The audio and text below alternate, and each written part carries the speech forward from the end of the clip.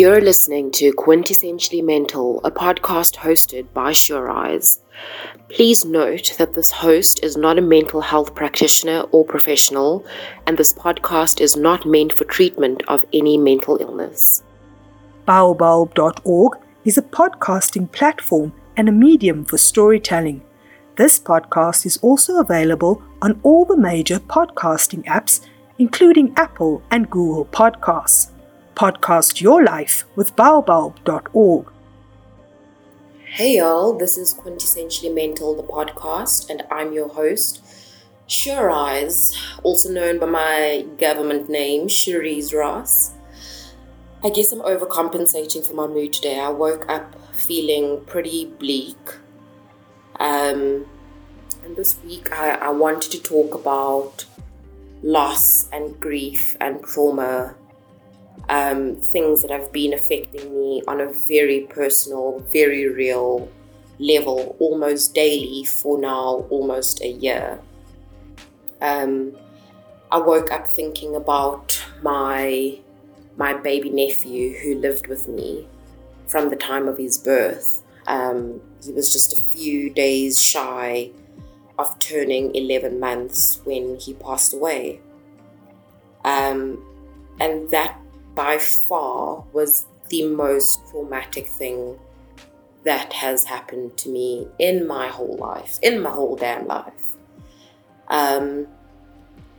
Before that had happened, I'd had other traumatic experiences, whether it was, the number of racial incidents I'd experienced where I had my identity, my being, my existence, my essence questioned purely because of the color of my skin, a trauma that I'd been dealing with since I was 6 years old. The trauma of being arrested in London for speaking out against a racial incident and maybe taking it too far by calling the British police colonial liars. I guess in the heat of the moment, I really had my anger towards, colonial mindsets and that type of oppression explode on me, and I ended up getting arrested. Another trauma was, something I speak about quite often, which is the end of an 8-year relationship that was quite significant to me, and having that be the most traumatic thing that had ever happened to me. But since the passing of my baby nephew, there has been nothing. That's not true, actually.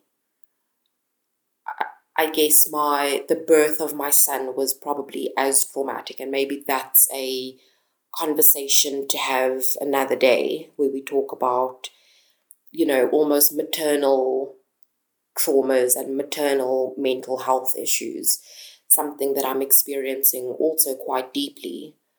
But like I said, this morning I woke up thinking about my baby nephew, Cairo. I'd call him Auntie's big boy, King Cairo.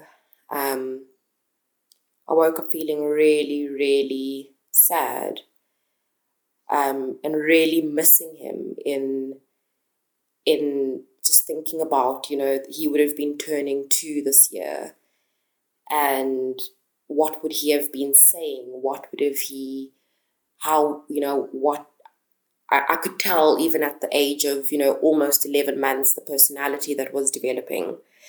And, he'd make me laugh. And, I often have the events of that day running through my mind. At the time of his death, I was pregnant with my son. I was about 20 weeks pregnant. And I remember waking up on that morning and going into my brother's apartment and, yelling at him for not cleaning out the cat's litter, because when you're pregnant, you're not supposed to deal with kitty litter because of the toxins that they emit and that they give off that could potentially harm an unborn baby. And usually every morning when I walked into my brother's room or my brother's apartment, I would immediately grab Cairo and kiss him and, ask him how he slept and talk to him. And on this morning, I was so wrapped up in my, I was on a work call, or I was about to have a work call, a workshop where I needed to have actively participated, and I was upset about my brother just always having to remind him to clean the cat litter. And then I also needed to rush off. My mom wasn't feeling well. She had a bit of a crick in her neck. And I'd committed to going to Clicks to, get her some Transact patches or something to soothe and assist her with her stiff neck. And, so I yelled at my brother, and he just got up out of a daze, went downstairs. I got into my car and I left. And when I came back, I walked into my house, and all I could hear was my mom saying, "Come, Cairo, come, Cairo, come, Cairo." And I thought, oh, this is it. He's walking, and I just heard my brothers yell for me, saying, "Cherise, come quickly, Cherise, come quickly." And I just thought, this is the moment, this is it. He's walking now. He'd been standing and he'd been edging across surfaces, helping himself move. And I thought, this is it. I'm being called to come and see him walk. And as I went up the stairs, nothing could have prepared me for what I saw. I saw my mom holding his limp body, my brother completely in shock and devastated, confused. My mom kind of trying to resuscitate him. I was confused. I kept asking what happened. Was he left in the bath? My brother was like, no, and there was just a lot of confusion. We called the paramedics, and while I stayed on the phone with them, we continued to administer CPR to young Cairo. And it was out of this world. His body was cold. It was limp. His very little body. Eventually the paramedics arrived and they took over trying to resuscitate him.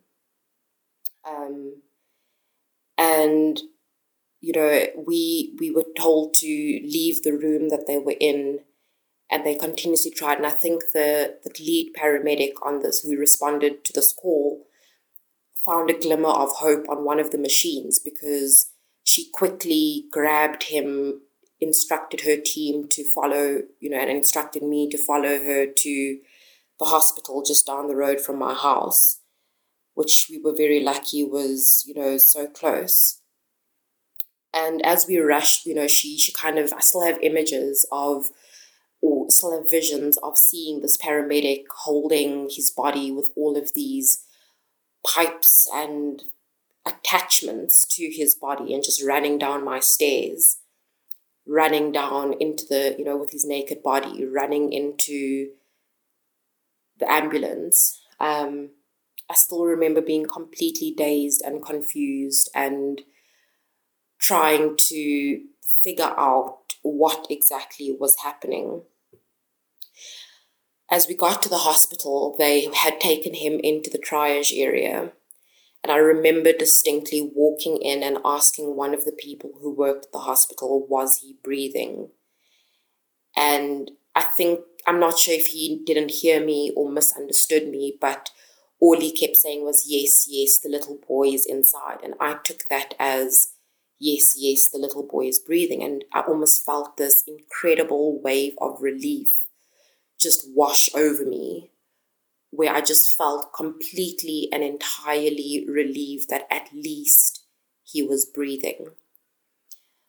As we sat in the ER and, filling out the paperwork and, me having responses to the medical staff, things like, how are you supposed to put a price tag on a life? And how am I supposed to, just really reacting and exploding and lashing out to the situation.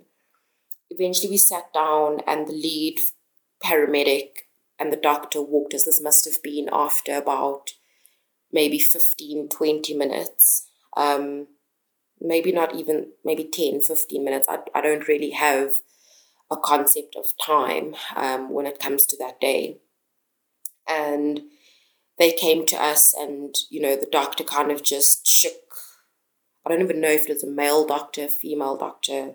I don't even know. But the lead paramedic was a woman. And she came to us and she just said, look, we tried our best, but we couldn't save him. And it felt like my entire world had just crashed. My entire world had just come crumbling down. And it was the most surreal feeling because I'd been texting work during the morning saying, I have this family emergency, my nephew isn't breathing, like being quite clinical in my descriptions of the events that were transpiring. And almost it was like that was something to keep my hands busy or keep my mind busy, was just relaying the events as they unfolded to someone at work who's not only a co-worker but a friend. And I just broke down. I completely lost it. I couldn't understand how my brother, who had changed his nappy at just 4 a.m. on that morning, where he was laughing and talking and babbling and, showing no signs of distress, showing no signs of something being wrong, showing no signs that only a few hours later he would pass away. And that by far was the most intensely devastating experience I'd had to date. Of course, with his autopsy coming out weeks later, it was found that he had bronchopneumonia, which was present in both his lungs, if I'm not mistaken. And what's completely bizarre is, this is the type of illness with kids that shows signs. There's signs of struggling to breathe. There's signs of, lack of appetite. There's, signs of a fever. They're very visible signs before, something like this ends up being a fatality, ends up taking a baby's life. And still to this day, I don't understand, and I remember the days, the moments, the hours, the days, the immediacy of moments immediately after my nephew had passed. Everyone kept saying to me, you need to look after your own son. You need to look after yourself so that you can look after your son. And, it was a very confusing and bizarre time for me because Cairo was like my son. He lived with me from the time of his birth. We cared for him. We looked after him. We bought nappies and milk and tried new foods with him and had bath time with him. And for all intents and purposes, he was like a son to me. And so it was this strange concept of how am I to mourn this human who graced my life for almost 11 months, brought me so much joy, and yet I was so sad at his passing, and yet still needed to be excited and, happy about the pending arrival of my own son, my biological son.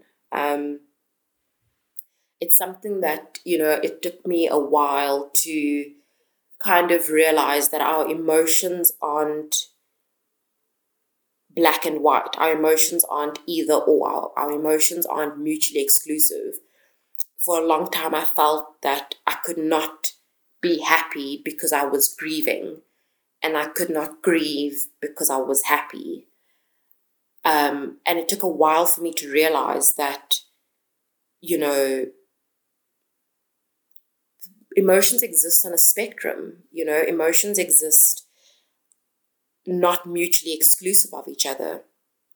And it took a long while for me to be able to accept that. I remember going for my 20-week scan and the gynecologist telling me, but your little boy is perfect. His anatomy is perfect. His lungs, his kidneys, his heart, his spine, his brain, everything is perfect.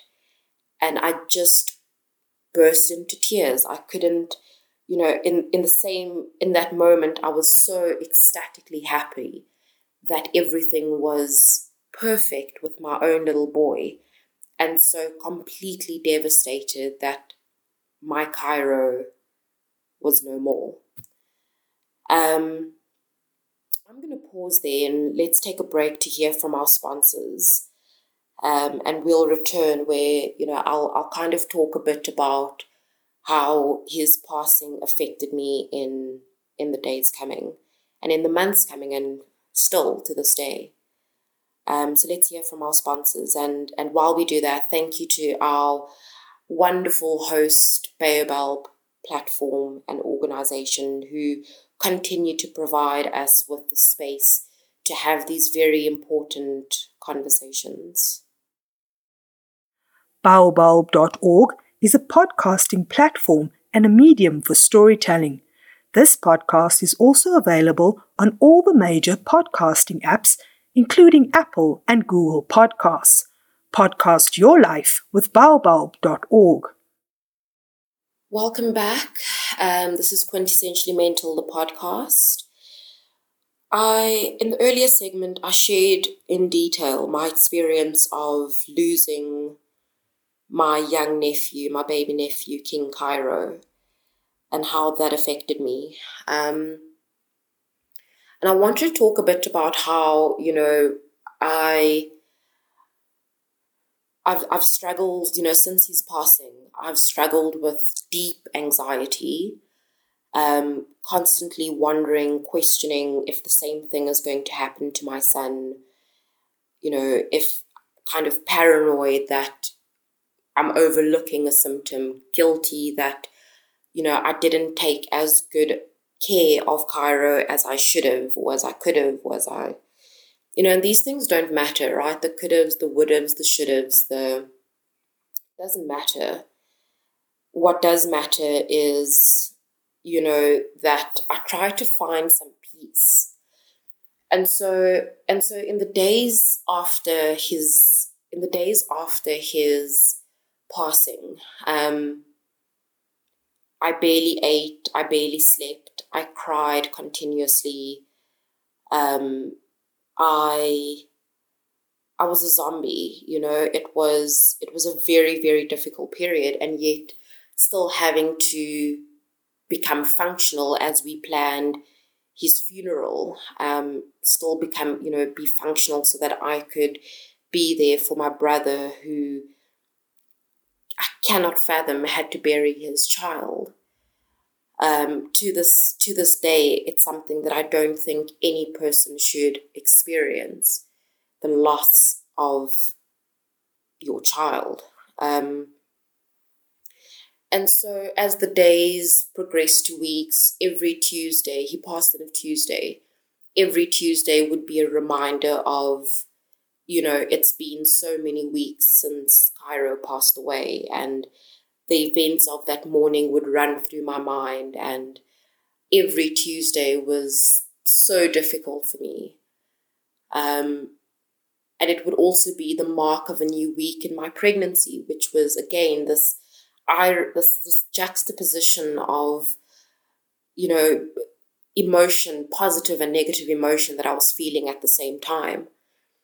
And so the 23rd of each month became a difficult date for me to digest, where, it was so many months since Cairo had passed. And I'm still shook, I guess, by how sudden his passing was. I'm still shook by the fact that I don't hear him anymore, that I don't see him anymore, that, he's gone, I guess. And this is the thing, right, is death definitely triggers very unstable emotional and mental health situations, feelings. I don't even know what to call it right now. I'm pretty emotional as I'm sharing this. It's something that triggers, if it wasn't for my pregnancy, and I'd say this to my close friends and my family, that if it wasn't for my pregnancy, I probably would have gone off at the deep end. I would have gone on some kind of binge. I would have gone into some kind of destructive force. And by all intents and purposes, my pregnancy with my own son saved me from the depths of grief for Cairo. As I said, I still struggle with anxiety. I still, check if my son is breathing. I still check if every cough kind of triggers alarm bells. And I think to this day, not having closure on what caused it really plays with my mind and really affects the way that I, view my son. And it's been a very tiring process not to allow this to consume me and to really infiltrate the way I raise my son. Talking about it now, I can almost see how far I've come, where I'm able now to allow my son to be sleeping and leave the room, even if it's just for 10 minutes. My paranoia doesn't seem to be as prevalent. My anxiety isn't always as high. But it's definitely something that still lingers at the back of my mind, something that still plays on my mind, and I think will play on my mind for a very long time.